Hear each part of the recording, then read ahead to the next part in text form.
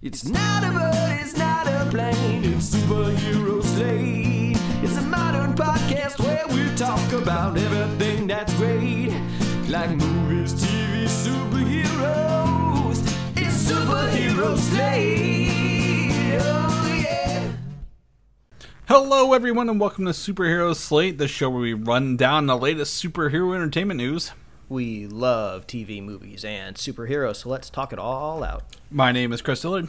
And my name is Mike Royer. And this week, we had a great week for entertainment debuts, Mike. Like, everything was this week, I felt like. Like, Wednesday was the day to be all days. But, you know, we're going to talk with Doctor Strange debuting on streaming, right? If you've got Disney Plus, you can now watch it. The Umbrella Academy dropped on Netflix. I have not got to watch it because I'm sitting here recording it, the show. Several Disney Plus shows had some stuff and more. And more is going to be one of those episodes we talk about later that we can't say at the start of the show because, you know, this is a family-friendly show and we can't talk about the boys very, very frequently on the show. But this episode is worth bringing up at the top of the show. Yeah, summer is in full swing, right? I think over like the last 2.5 episodes we've recorded, there's been at least a heat wave somewhere on the planet, unfortunately. Whether that's good news or bad news, I don't know. But out here on the West Coast, it 100% feels like we're in the throes of summer with 90-degree plus days. It's when you go out to the pool, you know, and you don't have to worry about the pool having kind of a chilly bite that you got to get used to anymore. Like the pool just feels like bath water, which is actually kind of nice. So we've been dealing with that this weekend. Dealing with warm bath water, pool water. Yeah, sounds great. Yeah, no, it's been last week and the week before it was really super warm and followed me from Texas all the way home to the middle of the country, and then this week has been we've had a reprieve here or there. But what I like about summer, and this is most people may disagree with me, is the amount of daylight we have. To be completely honest, it's ridiculous. Yeah. The sun doesn't go down until 8:30. Yeah, well, it's been 9:30, almost 10 o'clock here. There's still light outside, kind of thing, and it's been waking me up a little earlier. So I feel like I've been really maximizing my days in the summer, and I'm going to lose all of this come winter time. Like whenever daylight savings goes the other way and it's dark at 5 and it's barely light at 7. So I'm going to be really embracing that right now.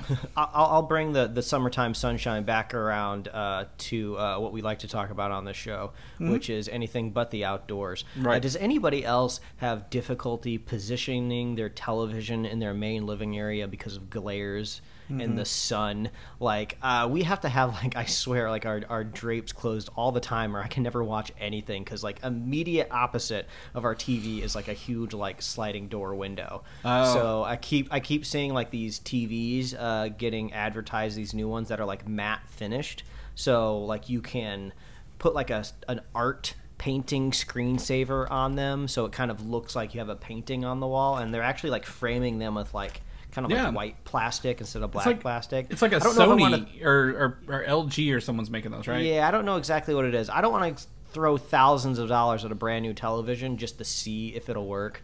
But I'm curious if any listeners out there have a matte finished television, because I'm not so worried about the matteness of the TV ruining my general viewing experience, because I'm just not much of a visual snob when it comes to clarity of 1080, 4K, whatever.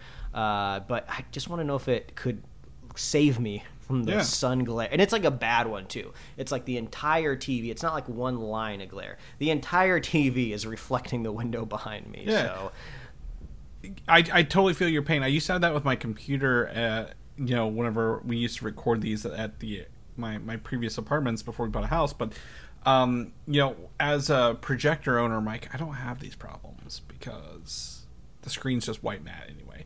But I did. True. I went ahead and looked up. There are apparently, if you go to Amazon, some anti-glare screen protectors for televisions of different sizes. I could probably do that. Just slap it on and see what happens. My other recommendation, which makes no sense at all, it actually probably adds more hassle to your life, is maybe you could get like one of those smart home blind things where it's like when you turn on the TV, it closes your blinds for you, your curtains. See. One of those motorized. I do have to say, I am like, because we moved somewhat recently. I have to say, like, I enjoy the sunlight from the comfort of my air conditioned home. So I don't mind watching television with sunlight coming in. I just don't want it to distract me from television. Mm-hmm. Yeah, 100%. Like, you gotta consider that, especially like when you're arranging your room. Like, I want to move my stuff around the room. Like, where's the sun at, and how will it either enhance or ruin your day? So, 100%. Yeah, so we'll jump into some of the stuff we've been doing here at the start of this. You're gonna mention a movie I've maybe seen 30 minutes of, because my wife was watching it and I was not, and I was coming in and out of the room. But I do know Sam Rockwell, one of my, I really like him as an actor, is the main voice in this. So go ahead and tell us, Mike, what you thought of The Bad Guys. DreamWorks' latest animated feature, The Bad Guys, I think is now, as I speak, available like on digital. I think it's even streaming on Peacock if you have a subscription over there. So easy to pick it up and go watch it. But it hit theaters a couple of weeks ago, I would say with a bit of a thud, because I never heard anybody talk about it. So, but I was excited to watch it because it looked really fun and really exciting.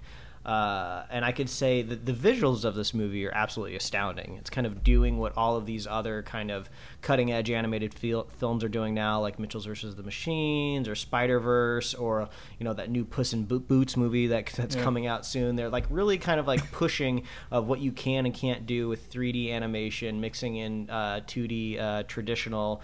There's some really fun chase sequences in this film, a lot of energy and like a dynamic action moments, and so visually the movie's great, but unfortunately the story is like a little weird, a little over bloated, over complicated, especially for a movie directed towards kids. It seems like, why did you throw in all of these extra elements? There's a moment in the first act of the film where a character just randomly brings up, out of nowhere, almost apropos of nothing, oh, does everybody remember when a meteor crashed into the city a couple months ago? And it's just like, what? Meteor? Like, we have not even broached an idea of, like, space or cosmic anywhere in this movie. And then all of a sudden, that kind of becomes the MacGuffin of the movie out of nowhere. It kind of felt like I was watching a lesser sequel of Zootopia in a way, even though there are like humans in the mix of this universe. But overall, I would still recommend it, especially if you can just like pop it on and watch it for free on Peacock, because visually it looks great. This is kind of like one of those movies where you would be ecstatic to look through like the art of book, but maybe you wouldn't necessarily pick it up anytime soon to rewatch. But overall, it was a fun time. I would say like B-. B- in my head kind of feels about right. So I'm gonna tag on your comment there about an art book. This is based on an actual graphic novel series in Australia. I don't know if you knew that. I didn't know that. Yep. So that's the big deal. Is like this is a huge graphic novel series in Australia. I think they might have. I don't think they're up to 20 yet, but they're getting close. They're putting several out a year. The random meteor makes a little bit more sense because now in the context of knowing that it's a pre-existing in print, kind of makes me think like, oh, okay, they tried to translate something that was probably a little bit more quirky onto the big screen and was kind of weird the way they threw it in. Yeah. The other thing I would say is I have two coworkers with small children, and they absolutely love this movie. Yeah, kids love talking animals and flashy sequences, kind of thing. Yeah, there is absolutely entertainment value in this movie at all. But if you have to like kind of grade it and rank it in the echelon of just kind of other movies out there, say it's falls about mid tier. And I'm not great time. And I'm not seeing it on streaming using Just Watch, so looks like they maybe removed it. Yeah, it could. I think it could be soon. Maybe it's one of those kind of like July 1st type of deals, beginning of the month. So yeah, Bad Guys, it was fun. But if we want to talk even less fun, we all know I was doing my best to slowly work my way through the Twilight franchise. I honestly had hoped you'd forgotten about it at this point. Well, I wish I had. I made it to the second to last film, which is a part 1, and I can't do it anymore. I reached my limit. I thought I could just push through and find like some quirky entertainment value in this like pop culture phenomenon, but I totally have run out of gas in this. I don't even know what the second to last movie's called. It's like part 1 is like New Dawn, Horizons, Blood Moons. I don't know, whatever it is.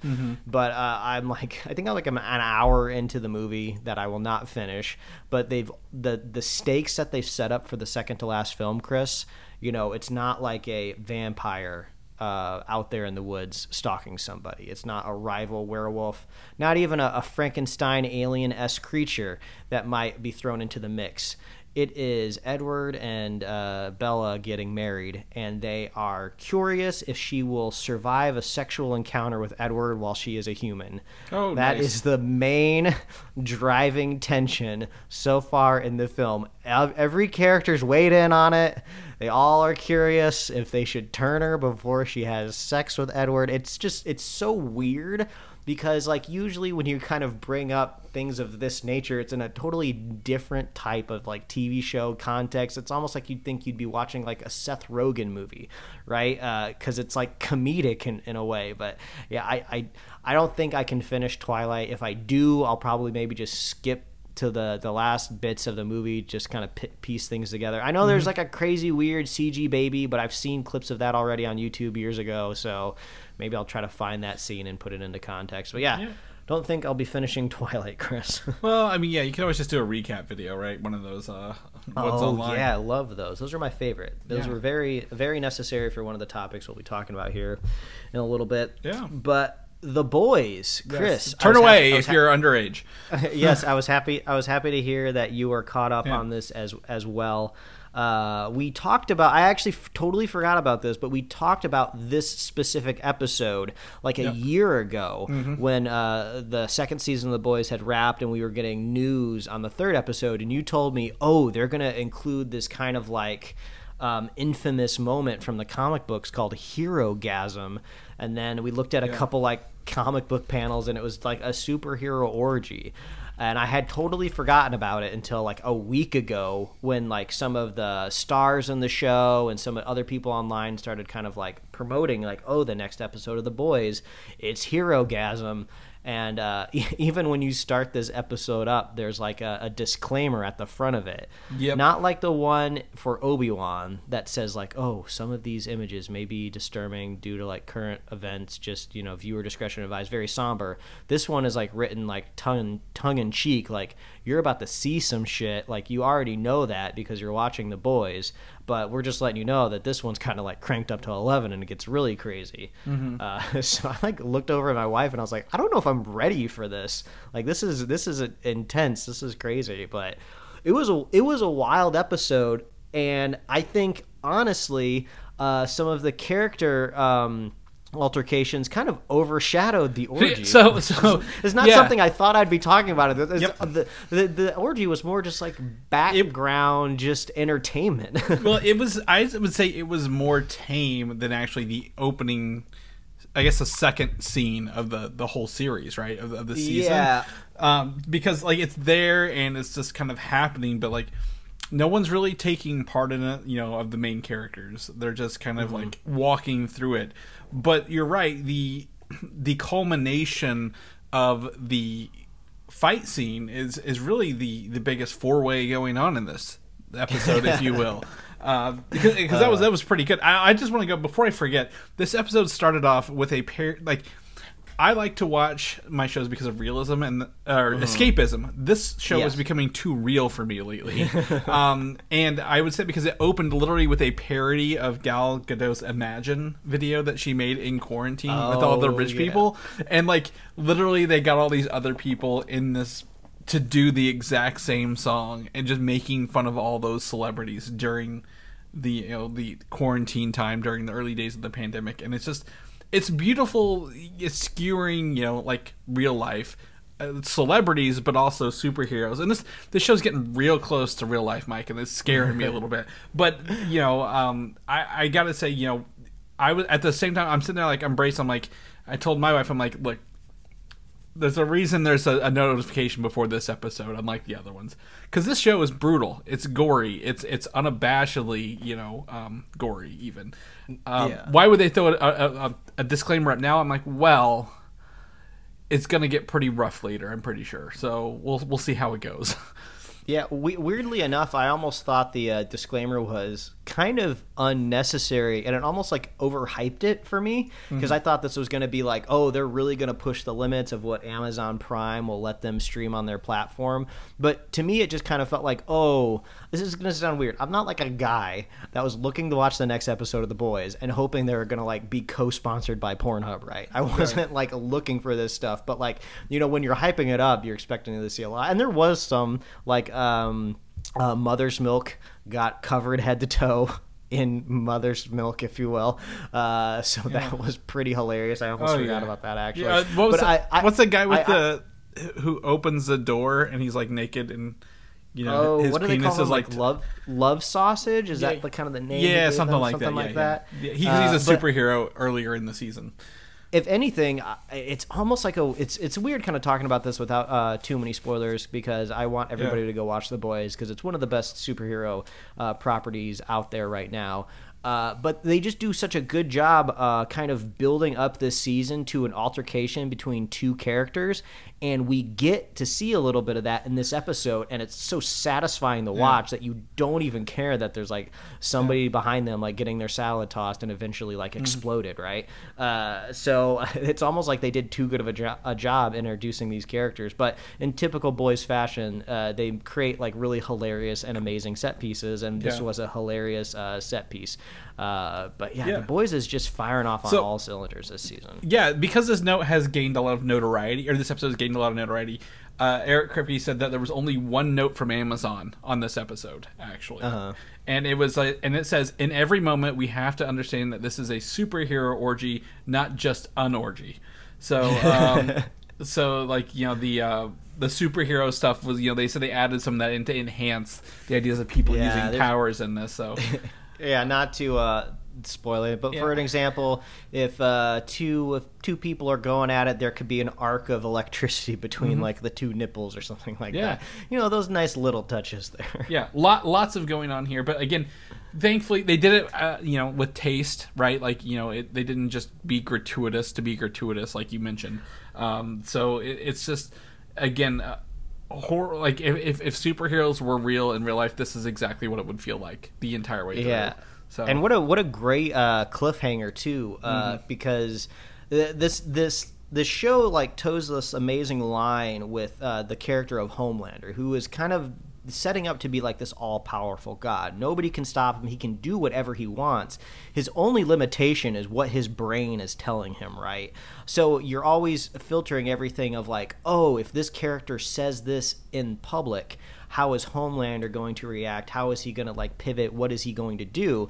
Because like everybody in the show is preparing for a moment where Homelander could theoretically snap, go crazy, lose all of his connection to humanity and just society, and just start becoming like a killing mindless machine. And like that's the thing that they're trying to stop, because once that happens, there's no going back. It's been crazy. The tension's been great. I love it. Well, it's also been a culmination of that, right? They kind of implied that since the first episode of the whole show. But this one is, this season, I guess, is accelerating some of that a little bit, without, going, too far wide to make it too unrealistic. So, it's very interesting. A lot of stuff's coming out. I think there's 8 episodes, so we've got like 3 left, right? 2 or 3 left, I think. So I'm very excited to see how this, season ends. It's already been renewed for season 4, which is sad, because I'm like, oh, that means some of these main characters are definitely going to make it out. I wish not knowing until the end. That way we could, at least be left in our seats a little bit longer. But it's definitely been very a consistently good show, and this season is no less than the other. So definitely catch it on Amazon Prime Video when you get a chance. Without your kids, probably. You don't want to watch this one with the kiddos. The next one here, Umbrella Academy, no spoilers, obviously, because Chris said he hasn't even jumped into it yet. Also, It's the first weekend of the show, so I'm not going to go ahead and spoil Umbrella Academy Season 3. But Umbrella Academy is back in full form. Loving this season. I think we're about 2/3 of the way through it myself. I just love how the juxtaposition of these last two shows that we just talked about, right? Both superhero shows taking it from two totally different angles, both adapted on, previous material, right? The Boys really leans into what is it like to be a superhero? How does that change and affect society? It's all about superpowers, and it's all about the vanity and business and everything. Yeah. Of being that way. And the Umbrella Academy, when you think about it and you watch these two things side by side, the Umbrella Academy is almost, it feels like nothing about powers, right? It's just about this family and their shared trauma that they bonded over. And then you throw in some crazy apocalypses and some time travel and whatnot, and it's almost more of a science fiction show than anything else. And I'm just having a great time. I will tease that there is a hallucinogenic moment in this show that you don't know somebody is hallucinating until after the kind of trip has passed, and it's just super fun and entertaining to watch. And when it starts, you don't even understand why it's happening, but you're just having a great time, and you go oh, okay, that's why. So there's just lots of fun stuff happening in this. The cast of the Umbrella Academy, the crew, the family is just amazing, and just as enigmatic and just fun to watch on screen as they were the last two seasons. I would recommend, just how I do with everything, is to just pop on YouTube and look for recaps, so you are at least up to date if you don't want to go back and rewatch these shows. This one, since if you've watched last season, you know that they've kind of come back from the 60s and they're kind of back in their normal timeline. Yeah. So things kind of tee slightly more into kind of what happened in the origins of the Umbrella Academy, first seasons and back. So it might also be worthwhile to watch a recap of season 1 as well. There's one on YouTube that maybe 15 minutes long. I think you'll get a lot out of that as well. But yeah, I'm having a great time. There's always an apocalypse. Yeah. I love. Man, it's just great. I love the Umbrella Academy. It's so great. I feel like I'm spoiled right now when it comes to superhero television. Yeah. Between The Boys and Umbrella Academy, I'm just a pig in shit, as they say. Yeah, there's a lot of stuff going on, and I didn't even mention today. Westworld season 4 dropped on HBO. So it's been 2 years since when I saw Westworld, I think. Oh, I don't even know. Yeah. So I mean, I've heard really good things about this season. So that's. They did a time jump forward apparently for this one, so pretty excited about that. So yeah, we're literally living it. I'm excited because one of the things I enjoy, Mike, this, is retro video games, old school video games. Love playing them, love doing it. And this week, I guess maybe the last week, dropped Teenage Mutant Ninja Turtles: Shredder's Revenge. Have you seen this game yet at all? Yeah, you kind of poked and prodded me a little bit this week, and it reminded me, I did see some things on my Twitter feed where I was seeing some TMNT side-scrolling arcade stuff, but it didn't look familiar. It almost looked like it was upgraded and new. So I'm guessing that's what that was. Yeah, so Shredder's Revenge is essentially, if they had made a third side-scrolling Turtles game from the 80s arcade, or 90s arcade, this would have been what it was, essentially. They've updated it to modern graphics, modern consoles. It's got a new soundtrack. The graphics are still pixelated side-scrolling, right, to lean into that. But it's fine because it plays fantastic. I would say this is akin to Streets of Rage 4, which came out, I believe, maybe early this year or late last year, which was a continuation from that Genesis game from the 90s, and just shows that side-scrolling beat 'em ups still have life, in the 2000s, 2020s. And what's been really cool about this is it is 6-player co-op, Mike. So you can play all 4 Turtles, Splinter, and April as the main characters, and you unlock spoiler alert, Casey Jones once you beat the game. Casey has probably the best special attack, so he's worth having. Again, what's cool is I think right now on PlayStation, with PlayStation Plus, this game's $23, so it's really a nice price point. It's got 16 levels, replayability. There's collectibles you can go back and find in the levels to give to characters. The mini map that you choose is like a top down, like old school, like kind of like a Mega Man map level kind of thing that you move around. It's really fun. It's been really great. And you can level up your characters. One of the achievements / trophies is to get every character to level 10. As you level up, you get more special bars, more health points, stuff like that. Little things. It doesn't change the gameplay much. It just gives you a little more, I guess, vitality as you move forward. I played the first 10 levels, this weekend. It's on Game Pass. So if you have Game Pass, it's free as well. But like I played the first 10 levels, then I jumped into online for the last 5, which were fantastic, by the way. So imagine like 6-player chaos. The enemies' numbers don't change, just the health levels. So like you're all smack. I didn't know where I was, or which turtle I was for most of the games, but it's got the classic characters. The foot soldiers, Bebop, Rocksteady, Baxter Stockman, the guy who turned himself into a fly, right? Krang, Shredder. It's just I don't have an affinity for turtles growing up as much as probably other people do. But I love the old games, Turtles and Turtles in Time. Definitely dropped a bunch of quarters in those. So this game, I just can't recommend enough. If you're looking for something to just play that doesn't require you to stress out about circles closing in on you or like what your kill death ratio is, just jump in and play. And like I said, it's 4-player couch co-op, 6-player online. You can't beat that these days. You just don't get those anymore. So highly, highly recommend that. Now, let's jump into the news, Mike, because this coming weekend, I know you're going to be busy. You're going to be going places. What a terrible time to make a vacation. Yeah. All of this media coming back. Stranger Things Season 4 Part 2 will be dropping on July 1st, which is this coming Friday. I believe it's just 2 episodes. I cannot keep track of...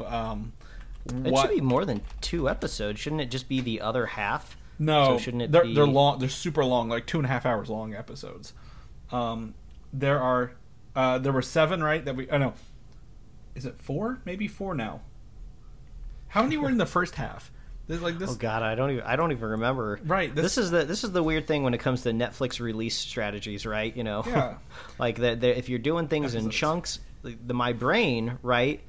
Would think it would be we watched 7 equal parts, right? There were 7 episodes, and there are 2 more left, and they are super long episodes. Yep. So according to all of this, so I think they're like 2 hours and 2.5 hours respectively. So equivalent of 4 normal episodes, I believe, at the end of the day. But there are only 2 left.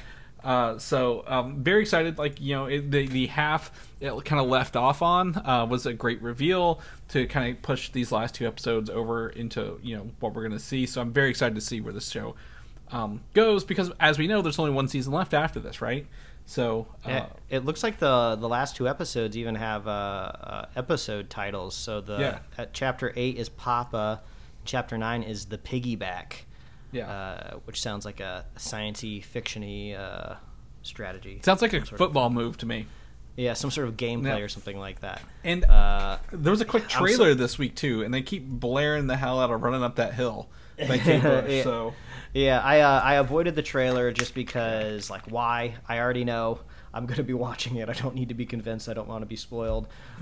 Also, I'm going to have to... The nice thing about traveling when Stranger Things and Thor Love and Thunder coming out is I'll be in a different country with spotty internet, and it will motivate me to stay off of my phone and to enjoy the travel experience. But yeah, I will be watching Stranger Things as soon as we get back. Okay. Well, yeah, you're going to be... I'm excited to kind of get your feedback, and like I said, when you come back, also don't get online. Just stay offline for a couple of days, because you're going to need to get through a couple things on the way. But that's great. That's only 2 episodes. Literally, with everything coming on, dropping in and out this week, it is hard to keep track of what's coming and going, and where you can make time for it. While still also, like you said, enjoying the summertime. So that's it's going to be enjoyable next weekend. Marvel Studios, big announcement this week. I think almost probably rocked the comic book / comic book movie world. Marvel is going back to San Diego Comic-Con this year for the first time in 3 years, Mike. We were there at their last. We were there at their last one. Yeah, it is weird to think that felt like eons ago. Mm-hmm. Yeah, that was like one whole sunburn ago, Mike. It was so bad, but it was so fun. We literally we ended up reading Twitter at it was a Chinese restaurant, I think, or something like that. In a sushi restaurant. Sushi restaurant, yeah. So it was really fun.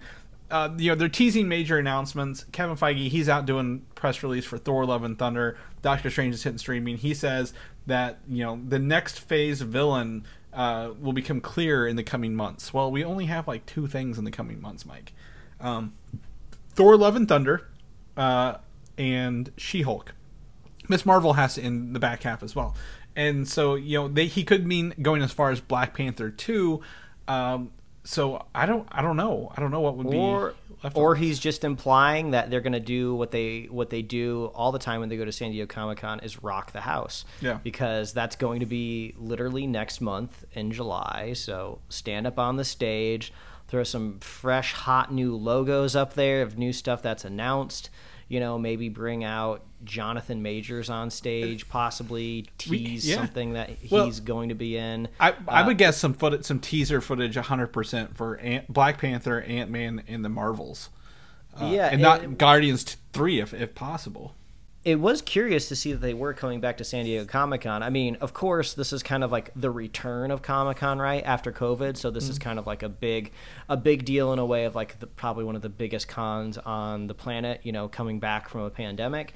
But also the Disney's other big kind of homegrown Comic-Con D23 Expo is in September. So that they're going to have a presence there just because they always do. So it makes you wonder like what gets saved for D23 and then what gets aired, at San Diego Comic-Con. And Disney Plus Day might steal some of those TV shows they're working on too.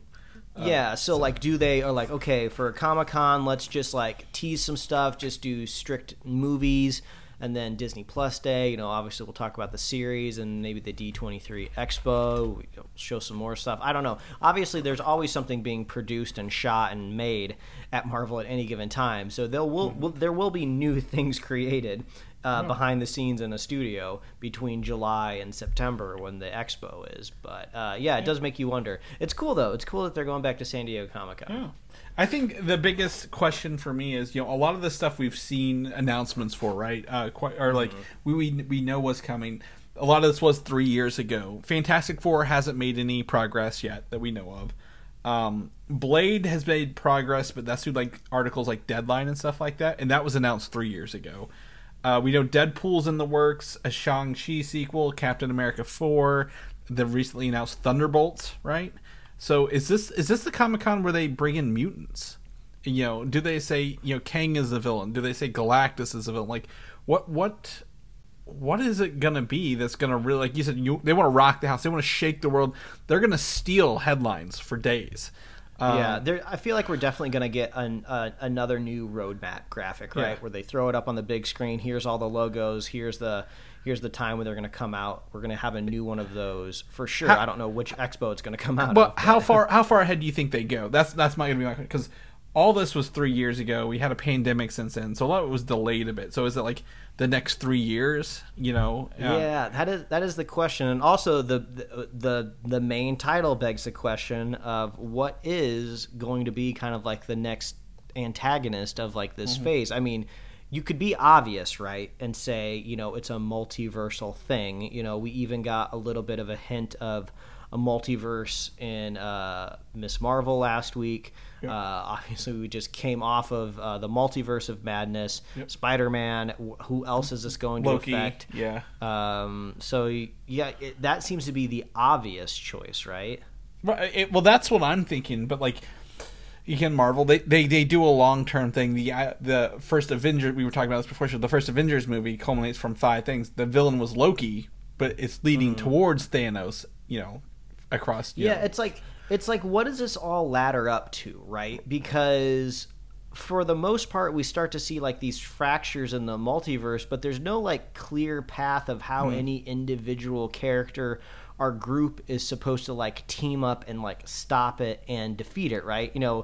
things are very clear, very simple, very easy when it's Thanos, right? It's just a dude. Let's find this one dude. He's with a somewhere rock out collection there in space, and then we'll just like beat him to a pulp, right? But even when it comes to the multiverse, I'm pretty sure the animated What If series is considered canon, right?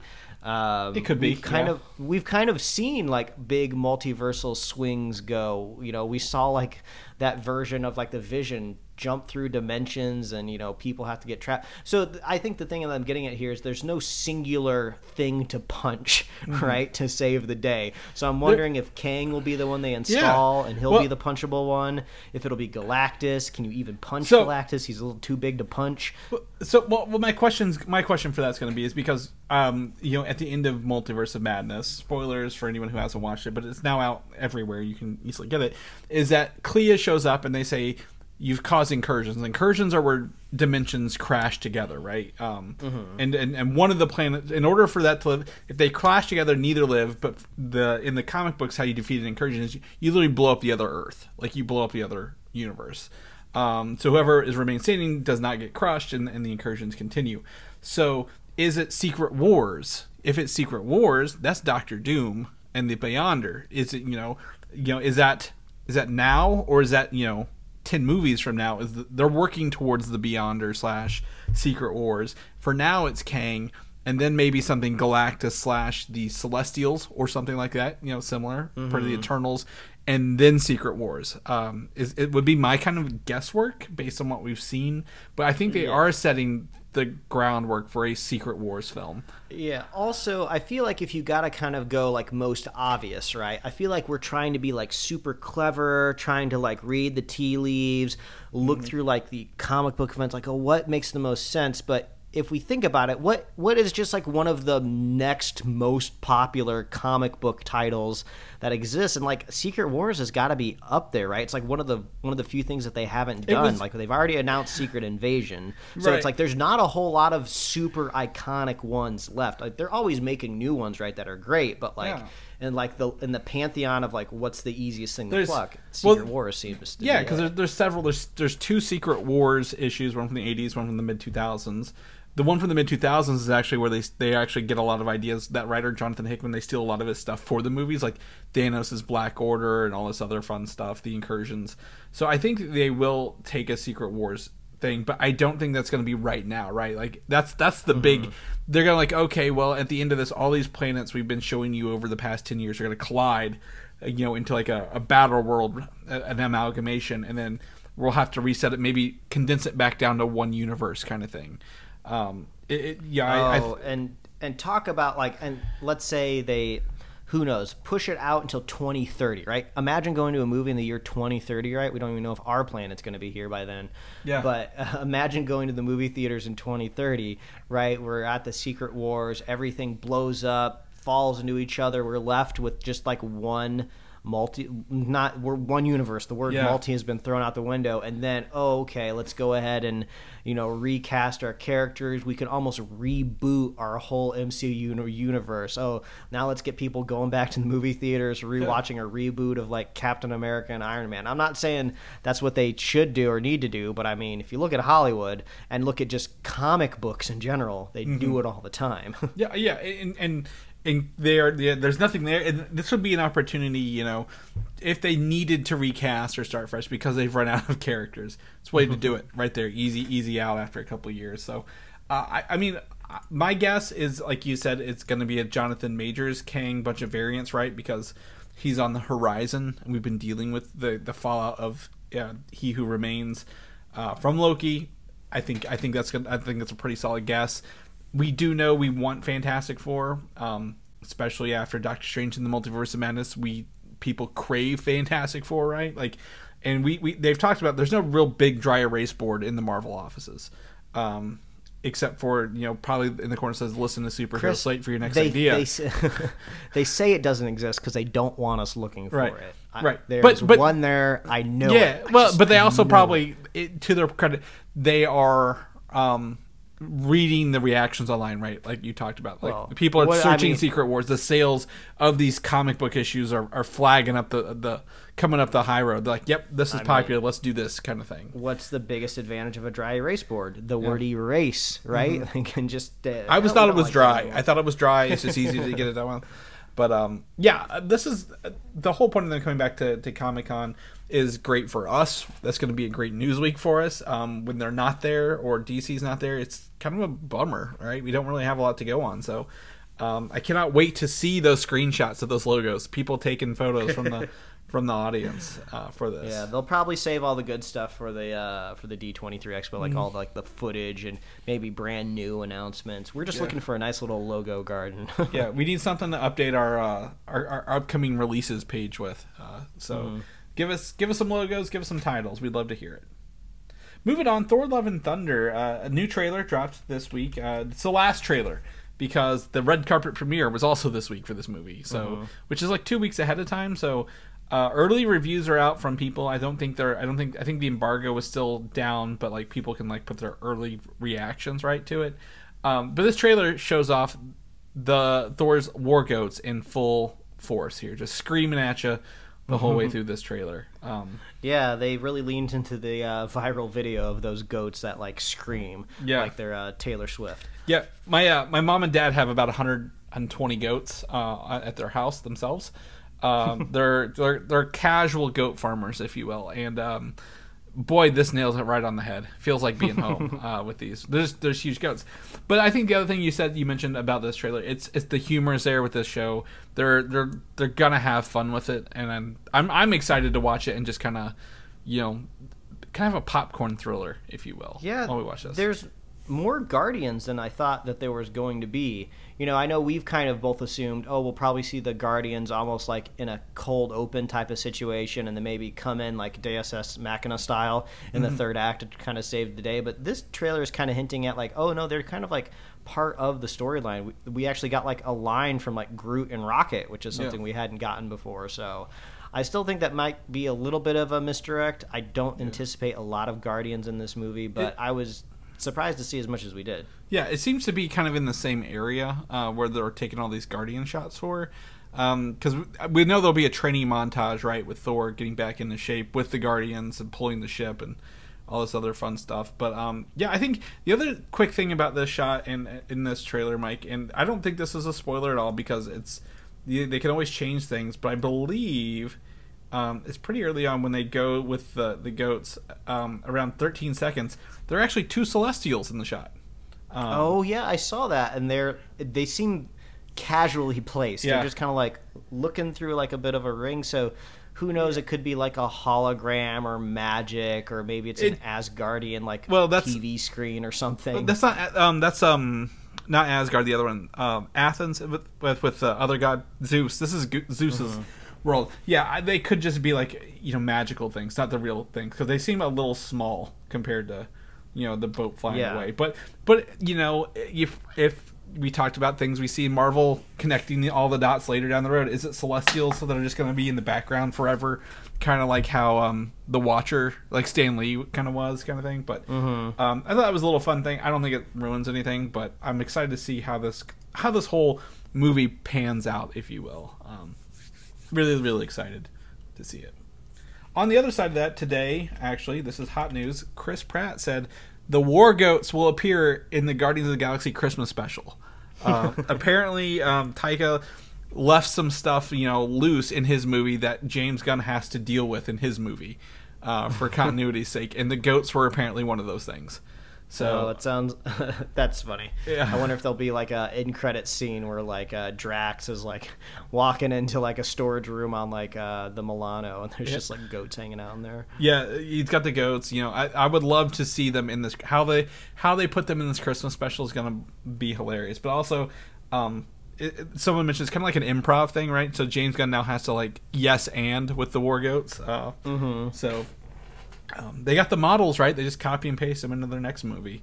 So, very, very excited to see that. I don't think there's anything else. I would like to see maybe a Christmas special preview, right? That's supposed to be this year, is it not? I think it's supposed to be a holiday this year. I think so, yeah.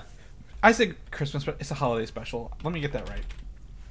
space holidays are different. But I'm excited to see this. This is going to be something new where they bring the characters of a movie into a smaller, kind of fun one shot, if you will, on Disney Plus. Doctor Strange in the Multiverse of Madness right now on Disney Plus, in regular and IMAX versions. Mike, I believe a friend of the show, Quentin Parker, messaged us. He said he had not seen it yet, right? I believe, and I was like, make sure you watch the IMAX version, because if you got the choice, why not watch the taller screen? It's going to have black bars anyway. So, is there a Zack Snyder slider that you can swipe on to get the black and white chromed out version of this film? Well, if you use your old RGB cables, just don't plug in one of the colors all the way, and you'll get that. How it was meant to be seen. Yes. So the other part of this is a fun little fact that there's been some commentary stuff come out on this movie as well lately. Apparently, the villain Gargantos from the beginning of the film, the eye is a scan of Elizabeth Olsen's eye to foreshadow that's the Scarlet Witch. You never know watching it up close. I saw that and I was like, I feel like that's more of an Easter egg. Like, who the hell knows exactly what? I guess maybe if there's a robot in the audience watching it, right? Like you bring your phone, turn Siri Elizabeth on, Olsen's like, phone keeps unlocking in this movie for some reason.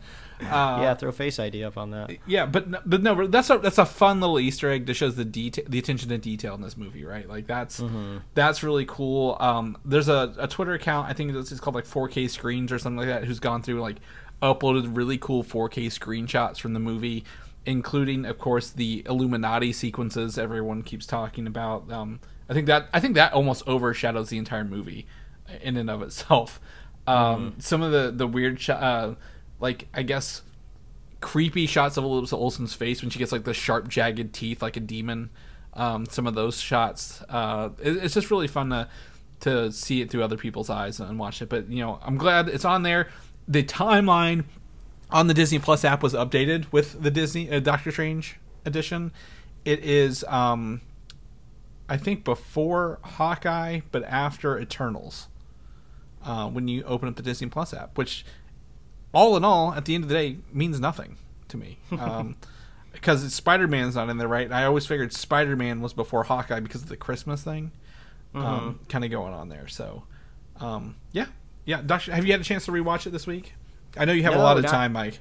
Not yet, but I'm looking forward to going back and watching my favorite scene of my undead Necro Doctor Strange. I love that dude. Yes. The other interesting fact about this movie is it might be a signal for the end of times.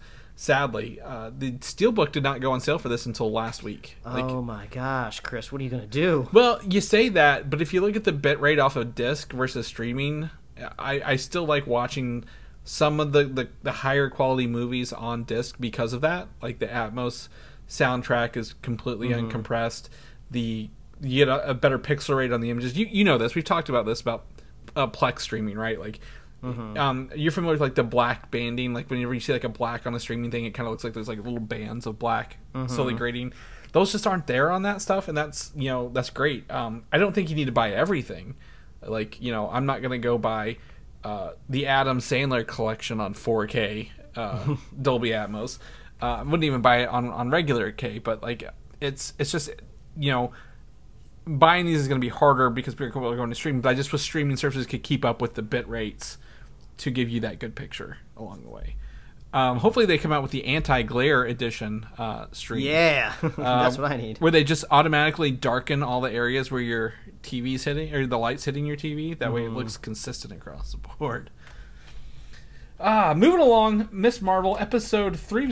We're at the halfway point. And you sounded like you were able to catch up on this finally. You were able to catch both episodes. And I was incorrect. They're not metahumans. They said enhanced people in that episode, by the way, episode 2.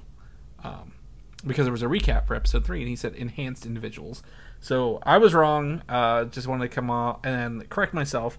What I enjoy about episode 3 and 2 that you gotta watch, the culture of this community, and I don't live in this culture, I've never experienced it, but like reading online, people are very appreciative and like embracing how the show has embraced the Muslim culture, people from Pakistan, the families, everything together. They've really done a great job embracing this. Episode 3 with the wedding was a really fun experience, to kind of see all that stuff kind of come together.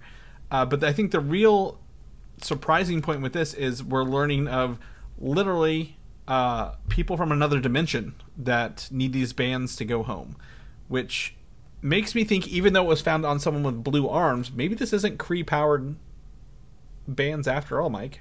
Yeah, I was personally a little confused with the episode, so I guess we'll throw up a bit of a spoiler warning here. If you haven't been watching Ms. Marvel, jump forward to our next topic here.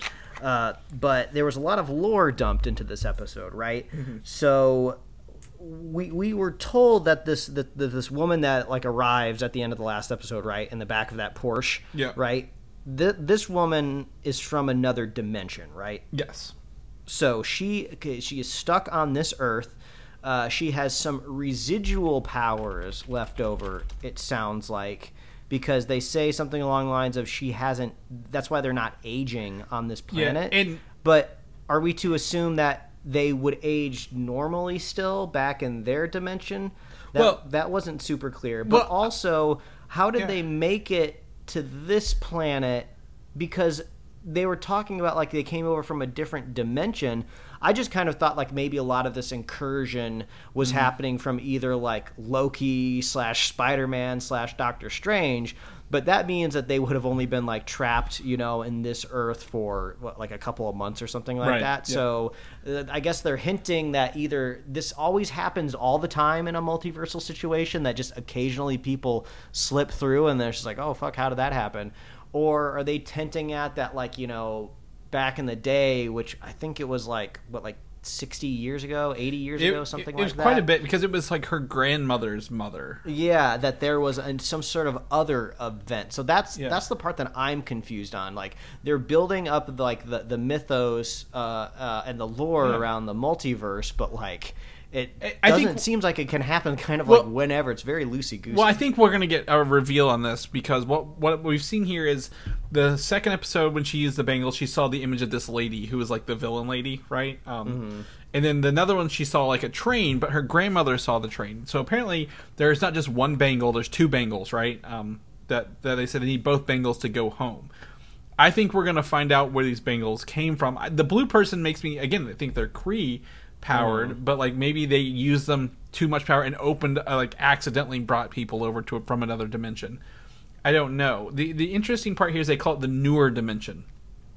Newer dimension in the comic books is called the light dimension, which is comprised of photonic energy. So whenever, I guess in episode 1, right, when Kamala it looks like she goes through the floor and comes back the other side, we see those dark people with the light eyes.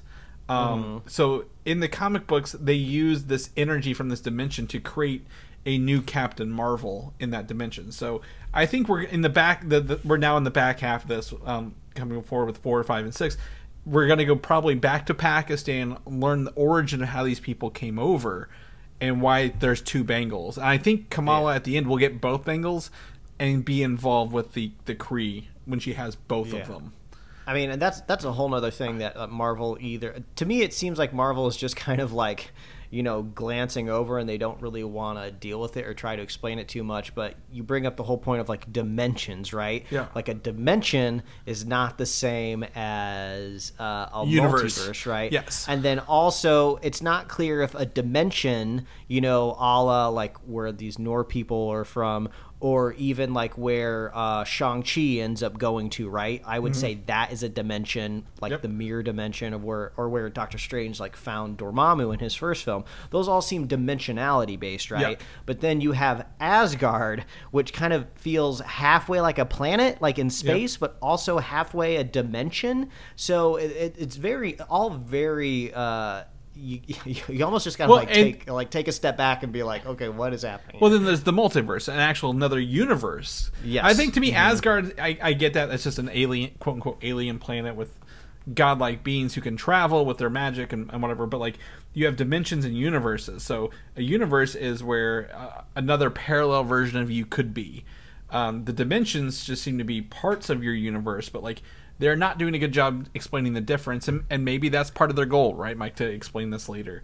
But like I'm excited to see this more. Or what they'll do is they'll never explain it, and then they'll just blow everything up in Secret Wars. And like, okay, we don't have to explain it now. Yeah. Well, we were going to, but we blew everything up. So what's the point? Yeah. So to me, the newer dimension, I thought she said the negative, like something like the negative dimension. I thought it was maybe like Urdu for negative. I'm like, oh my god, the negative dimension, negative zone. Oh my god, this is fantastic. 4 level. It's not. It's. I looked it up. It's the light dimension. Yeah. Well, then also you also have to filter everything through of if you're like a human being, right, that sees something magical that you don't understand, you might call it something like, oh, this is like a special dimension that our culture is connected to. But if you pull out and zoom out, oh, it's like a pocket dimension. Well, yeah. That's what you did when you came across it, millennia ago. It's all very confusing. Yeah. Well, you bring up a good point. The way they deal with these newer people is they call them jinn, right? Like the evil genies of Hindu culture, which are similar to kind of how Asgardians are in Earth, right? They're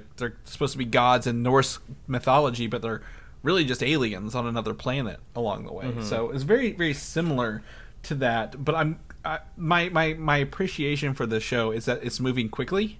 Like I feel like any other show, right? They would save this to like episode 5 of 6. They're like, hey, guess what? These people you thought were your friends, they now want your powers.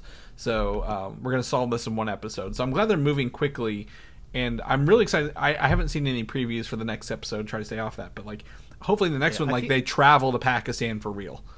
Yeah, I feel like there's 2 things that I really, really love in the MCU. One of them, everyone will agree that they love. It's like the huge, gigantic battles that they build up to over years, and it's this huge culmination, and it's this big, like, awesome, hell yeah, like in Endgame, and everything is, like, popping off, and, like, yes, look at all this eye candy. And another thing I also look forward to is like the big lore dumps, right? Yeah. I loved the last episode of Loki, even though it felt very open-ended. I do like how it was just one big lore dump where somebody just sat down at a desk and just talked to me and explained everything, and it like Jonathan Majors had me on every single word. I'm almost hoping that like maybe in a year or two, right, Doctor Strange like stands up at a podium, he gets all of our characters that we've seen in all of these movies, they all get in the conference room, and he's just like, okay everybody, I'm going to explain everything to everybody so we're all on the same page. I'm going to tell you what a dimension is, I'm going to tell you what a multiverse is. What if they get I've got a slide for Asgard, I'm going to explain what the hell that is. What if they get the guy from Ant-Man, what's his name, who does like the voiceover stuff? Like in his yeah, they get him to do it. I'd watch that. Like hire him for a set of Disney shorts that like, I forget his name. Whatever his name is explains the MCU, right? And he's just kind of breaking it down, and it's like fun little. Is it Michael? Is it Michael Pena? It's Michael Pena, but I don't remember his character's name in the show. Oh yeah. But yeah, I want like a big. Huge lore dump, so we're all on the same page. I think that would be really fun. And I think again we're on the cusp of getting it for this one. I don't think they're not going to explain it because the character Kamala, unlike some of the other MCU characters, like she's curious, she wants to know, and her friend Bruno, who's like her Tony Stark, if you will, her guy in the chair, wants to know. So I think they're at least trying. They have the characters in place to ask these questions, and I think we're going to get some with the history. What's the over-under on these last 2 episodes? 3. Seeing Brie Larson, right? 3 episodes. Oh, there's 3 episodes. We've really watched 3. We're at the halfway point. Yeah, I feel like you got to work Brie Larson in there. 100%. Right? She's in all the posters everywhere. My guess is the last episode. Like, if the blue arm is indeed a Kree person and not someone from another dimension, she's got to show up with the Kree at some point, like, or to fend off from the Kree. So I don't know. She's kind of been side character in 2 movies at the end credit scenes. So we're overdue for a Brie Larson before the Marvels hits next summer. 1 year away. Anything else on this before we jump into the next Star Wars thing? Let's roll. All right, Star Wars Jedi Fallen Order. This is a rumor. I think this has been a rumor forever, but I think even more so now than ever. Cameron Monaghan is rumored for a live-action series based on Cal Kestis, who is the character in the games. He looks just like him. They modeled him after him. He's currently, the first one was, 5 years before Kenobi, so 5 years after Revenge of the Sith. The next game should be taking place same time as Kenobi. I would not be surprised if they pick up a show and do something around him, but I think the games are a pretty good place for him to live. Like, I don't... I don't need a movie or TV show. I right? mean, it's kind of, I don't know if this was intentional, right? But when you make a whole video game character based off a real life actor, I mean, it's right there. It's so easy to do. Like, they know how to act. It's not like, I'm not saying like a voice actor is not an actor, right? But like, even like a voice actor doesn't always necessarily translate to screen 1-to-1 if they don't look like the character. We got lucky with like Bo-Katan, right? Like, I feel like that worked out really, really well. So I could see it there, but with this rumor, it almost kind of feels like, I don't know if this is intentional, but like, is Disney Plus trying to make like two different kind of isolated Star Wars like buckets, right? Yeah. We got kind of like the Obi-Wan, Andor, possibly Star Wars Fallen Order bucket, and then we have like the Mandalorian bucket. They're separated kind of too far in years to really have them cross over in a way without characters like really aging, right? But that does seem like they have these two tracks running, but then also they have that kind of what's that doctor show coming out? Well, it's not. You're thinking Dr. Aphra, but like the dark acolyte, which is High Republic era, which is where all their current media focuses are. Yeah, so that would be kind of like 3 different time eras. Yeah. So yeah, I wonder. Because with this, it makes me think that they're building out the Obi-Wan. Yep. I mean, are we going to see Andor cross over with Obi-Wan? I mean, I feel like there's no pre-existing lore out there, right, where that would like destroy some sort of canon. That seems like it could be an easy crossover. Well, we talked about that would make us watch Andor, right, knowing that Obi-Wan was in it along the way. My thought process is a lot of the people who maybe he saw or were in Obi-Wan as like early rebels, right? Some of those characters may show up in the Andor show as well as like the early rebellion kind of going on here. I think Cal Kestis, is great as a video game character, but I don't see the need to bring him into the live action. Like, why? I guess what's the purpose? Now, the only thing I could see, the only reason I would be probably like a little bit giddy is if they if Kenobi gets a second season and they bring him into contact, Cal and Obi-Wan together, right? Like 2 Jedi would be, just as good as 1 Jedi. Maybe they like kind of put his appearance in between like maybe like the 3rd video game, right? Maybe there's like a new power he unlocks because he met Obi-Wan in the TV show. I think he also in that trailer for the new game, the Fallen Order, or whatever the next one is, Survive, whatever it's called. There's that Bacta tank with that one-armed Sith in it, or whatever, that coming after him. So maybe if he needs, since Cal really wasn't in the Order long enough to know history of Jedi, maybe he's looking for someone who knows the history of like Jedi and Sith. He's looking for his own lore dump. Is that what you're saying? Exactly. And Obi-Wan would have one. There's always Yoda, but I think bringing up Yoda before he meets Luke again would just do it kind of a disservice along the way. So there's ways that this can work, but overall I don't think anyone's clamoring for a live action Cal Kestis movie or series, if you will, along the way. On the other side, the flip side, the lighthearted side of this is Lego Star Wars Summer Vacation coming to Disney Plus, I believe in August, maybe the 1st of August, end of July, somewhere in the summer. A new trailer dropped, and I did not know this, but Weird Al has written his own Scarif Beach Party song and will be in the show as part of the show. I had no idea. This looks straight for kids. Like, I have no interest in watching this other than Weird Al. The Lego Star Wars universe on Disney Plus feels like the new Charlie Brown, right? Like every holiday. Yeah. We're going to do every holiday. Yeah.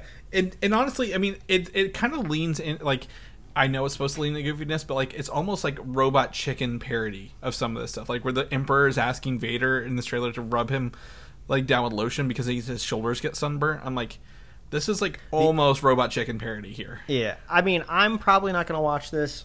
If I had kids of the right age, I'd probably look forward to watching it with them a little bit.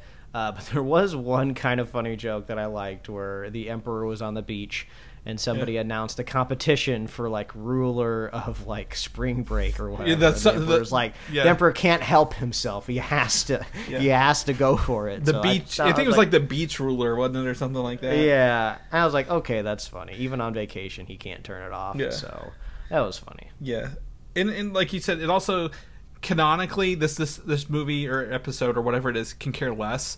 There's like a young Ben Skywalker, right?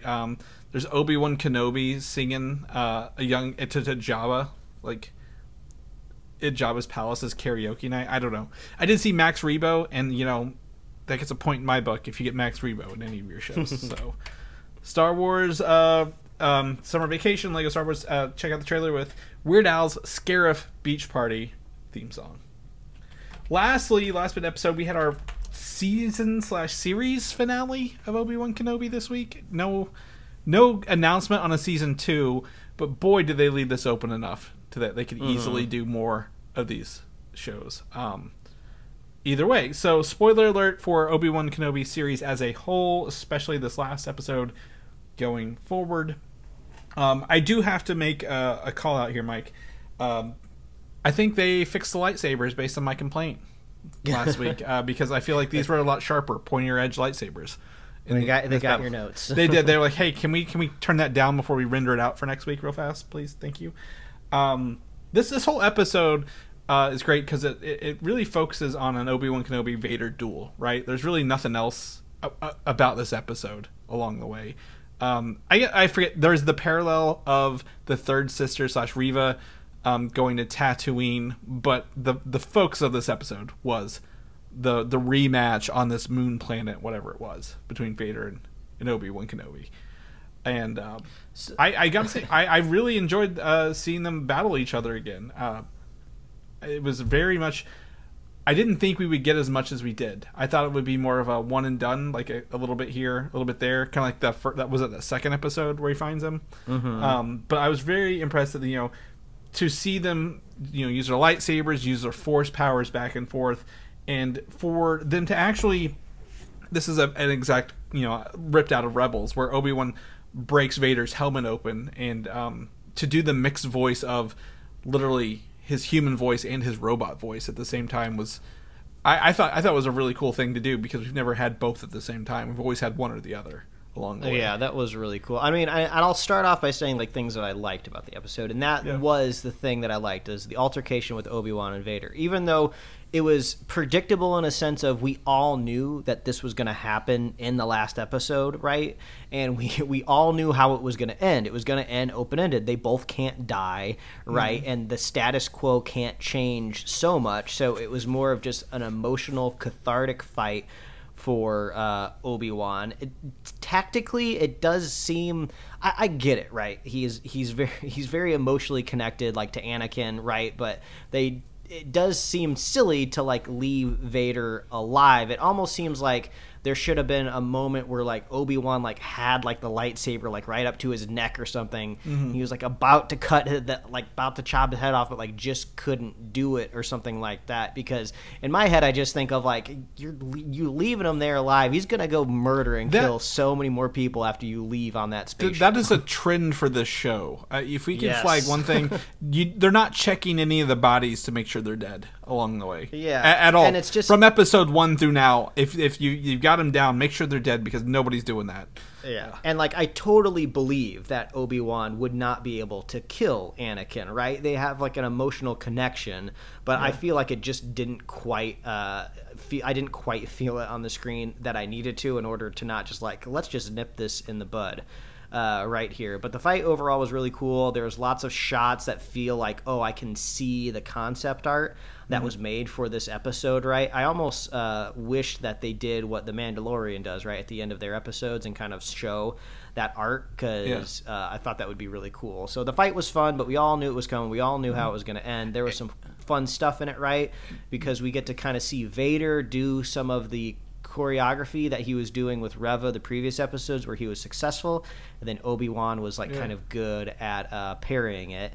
I loved all of that stuff. The force rock throwing from Obi-Wan I never expected to see. Like he's just like literally just bombarding Vader at a certain point with the rocks, and like it's kind of like to me, I draw a parallel to Dragon Ball, right? Like, Kenobi was down literally in a hole, and he had to get his second win to come back and do this. But when he did, he was like literally whipping out techniques he wasn't, you don't normally know him for using, which was fantastic. Yeah, his power level was over 9,000 for sure there. But the whole Reva side of things of that episode really made no sense to me, right?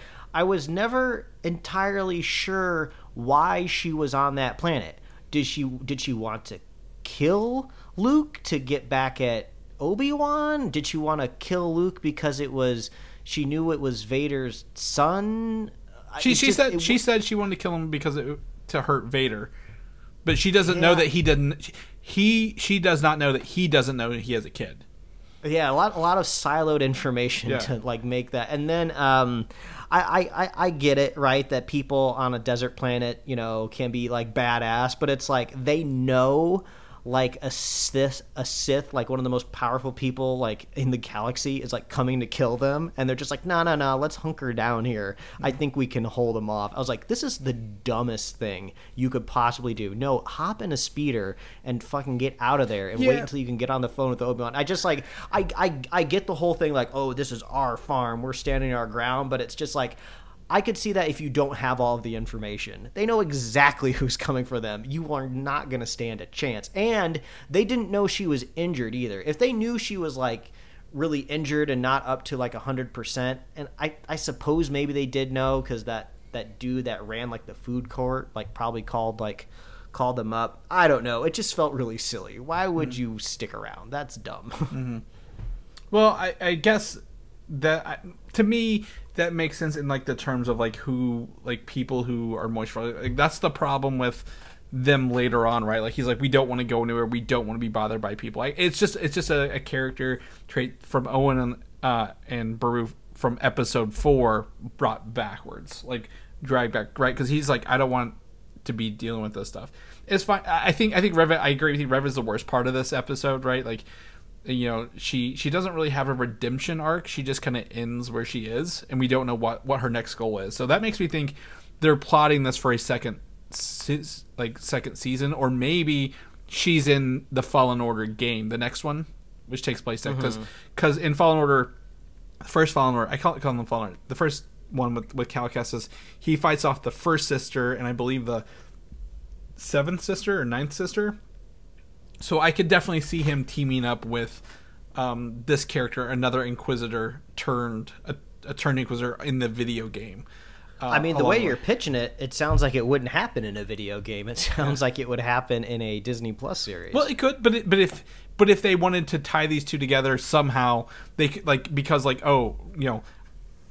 Cal's still dealing with Inquisitors. Who knows better? The Inquisitors. Oh, go find Reva. She will help you deal with Inquisitors. I don't know. There's just a way that they could do it and bring that character and / actress into there without doing it. But like they specifically left her alive, and it was weird to even have that. I guess like it just felt very rushed along the way. Yeah. But the focus of the episode was Vader versus Obi-Wan, which I think was the highlight of the episode by far. I think the last thing I will harp on until we can talk about like the fun cameo at the end was they do this same thing that they did in the previous episode where like Obi-Wan constantly wants to throw himself on the sword, right? He's just like, let me get out of here. They will follow me. I'm trying to save you people, right? He's been doing it like the last 2 episodes, right? And then you think like he's on board, right? Okay, no, I get it. I need to stay with these people. I need to protect them. Then when they finally get away and they're flying away in that spaceship, he just goes back to his same old plan of like, let me fly away. I'll distract them. And then Vader says like, follow Kenobi because he's more worth it. But then Vader just ends up going down on that planet in his own ship. Like, couldn't Vader have just gotten in his own ship and followed Obi-Wan, and the big destroyer could have followed all of those rebels? So that was one thing that was annoying. And he's a Sith, not an intelligent person.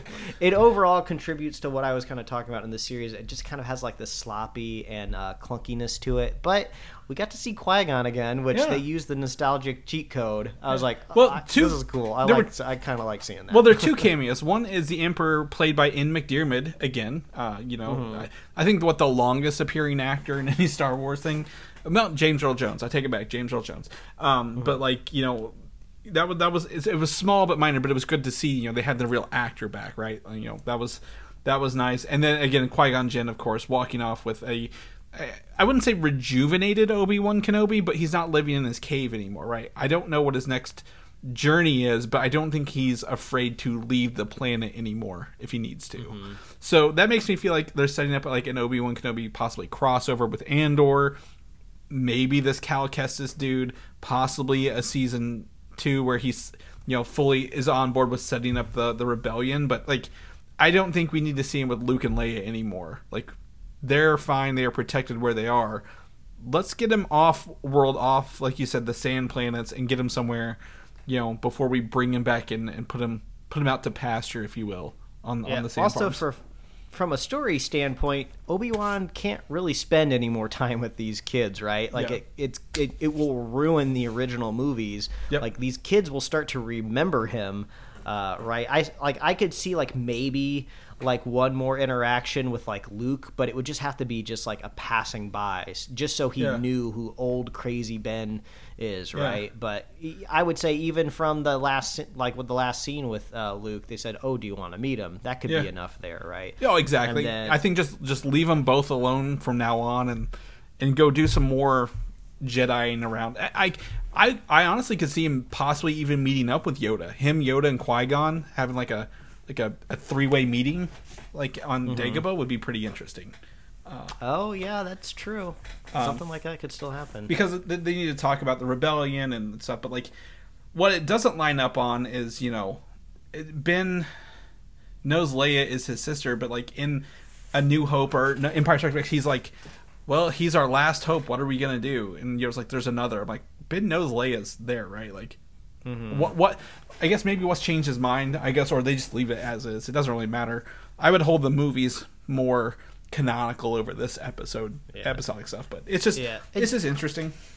It does start to get a little bit mentally exhausting too, watching all of these prequel driven Star Wars stories, because you just constantly are like pinging in your brain, whether you want to or not. It's not like you're being like an overlord nerd and like trying to correct what you're watching, but your brain constantly is pinging all of these other things that you've watched in the Star Wars universe, and you're trying to like square it and stick like the round peg in the kind of oval shaped hole that they've made. So it gets a little stressful. Well, so I don't know if any Star Wars creator right now is lined up to make something brand new that's not attached to anything, post Rey. I don't know if that's possible, if that's on the list. Taika is making something, he says, that's not connected to anything.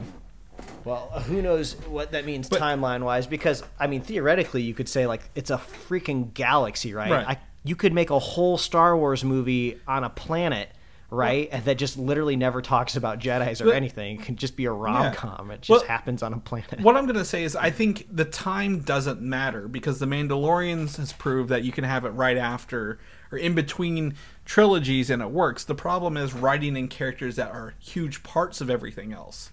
Boba Fett didn't work because literally he ties to Jango Fett, the clone troopers, and all his story. Obi-Wan's okay, but like he has to be he goes from A to B, and he has to be from start at A and end at B, and you can't do anything else that contradicts that. The Mandalorian, he's just creating whatever he wants along the way. Well, also the Mandalorian is having this extra advantage of they don't necessarily have to lean into like the Skywalker storyline necessarily. Like, it seems like they're setting up they're going to spend a whole lot of time on Mandalore. They're going to lean into what that culture is, what it is to live on that planet, like, maybe like a Game of Thrones-esque style ascension to who's going to control that planet. So they're just leaning into a totally different side of Star Wars that hasn't really been tapped into. Right. But the timeline doesn't matter. They could have put that anywhere and it still work, right? Well, yeah, because we're lucky because it's not like there was a character in like in Rise of Skywalker that offhandedly mentioned, oh yeah, remember when Mandalore blew up last week? Yeah. And it's because if that would have happened, they would have had to they would have to adhere to that, right? So in that show. Well, the greatest they do adhere to like this Clone Wars, but that's still Dave Filoni, right? That's his still little storyline. But like you can put something in between episodes 3 and 4 that are not Skywalker related and be pretty good. And I think, Andor aside, because it's a prequel and we know how he ends, I think if you have a good story and good characters, they don't have, like you said, they don't have to tie into the Skywalker saga, but they could literally place it anywhere and be just as good as the Mandalorian. So, but like I said, Obi-Wan, I think it's a fun show. It had an emotional ending, but like at the end of the day, it doesn't really matter like what it did. So, one thing that was never really clear in that newest trilogy, right? They never really made a point to say how big. Well, wait. So it's the Empire in the original trilogy, right? What are the bad guys called in the new trilogy? The First Order? The First Order, right? Yeah. So the First Order, we never really got a clear example of how big the First Order was, like what their reach was, what their political power. Because at least as bad as the prequels were, from a storytelling, like a fun perspective, at least there was a lot of lore that was attributed to the rise of the Empire. We get to see a Senate take control and get its hands all over all of these planets all across the galaxy. So we have an idea that the Empire is the status quo that needs to be toppled. In the new trilogy, it was never really clear how big the First Order got. It almost just kind of seemed like a scrappy group of bad guys that built a new Death Star inside of a planet, and that's kind of how they got a little bit of legwork.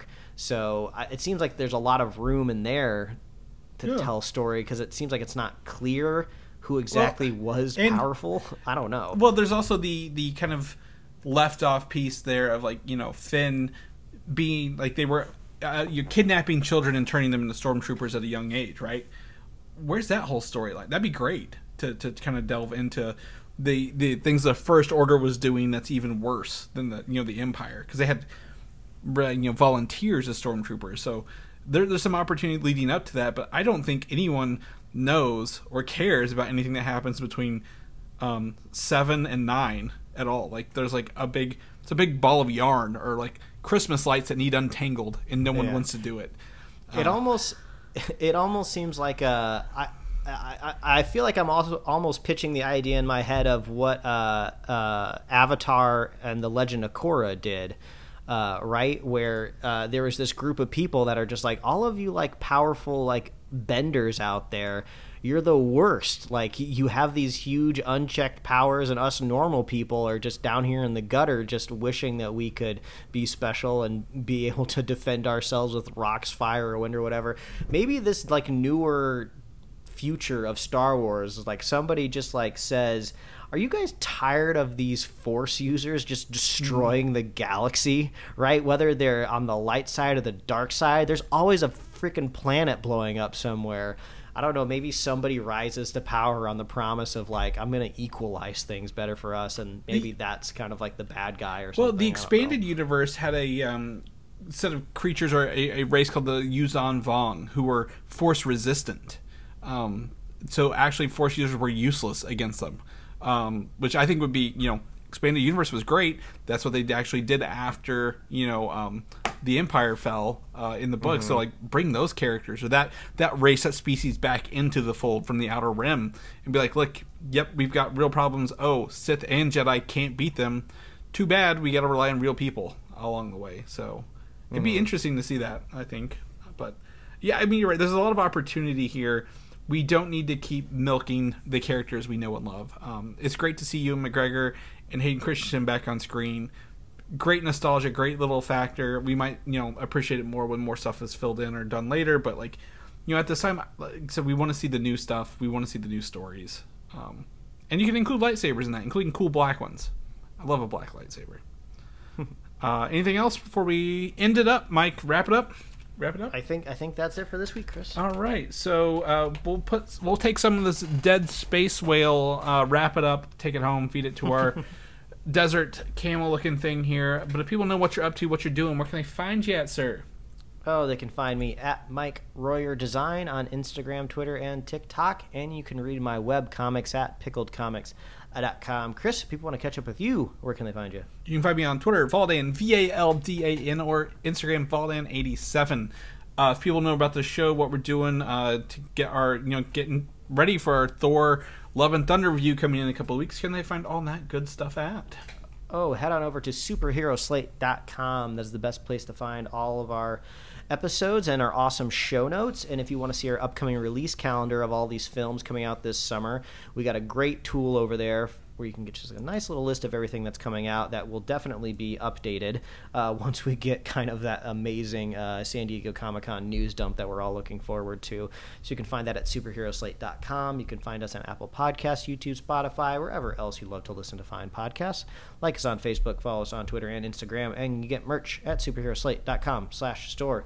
We love hearing from you. Please reach out. What did you think of the season finale, series finale, whatever it is of Obi-Wan? Are you looking forward to another season? What do you want to see out of Star Wars? Pitch me an idea for where you think we should go after Rise of Skywalker. I'm curious what people's concepts and thoughts are. But we love you, and we love our super fans. So if you want to be a super fan of the show, all you got to do is share the show with a friend, share the show with a buddy, and we will be here every week, folks. At least half of us will. I'll be on vacation next week, but Chris will be here holding down the house, and we love you. That's right. We will catch you guys next week. Bye. Thanks for listening, and don't forget to subscribe.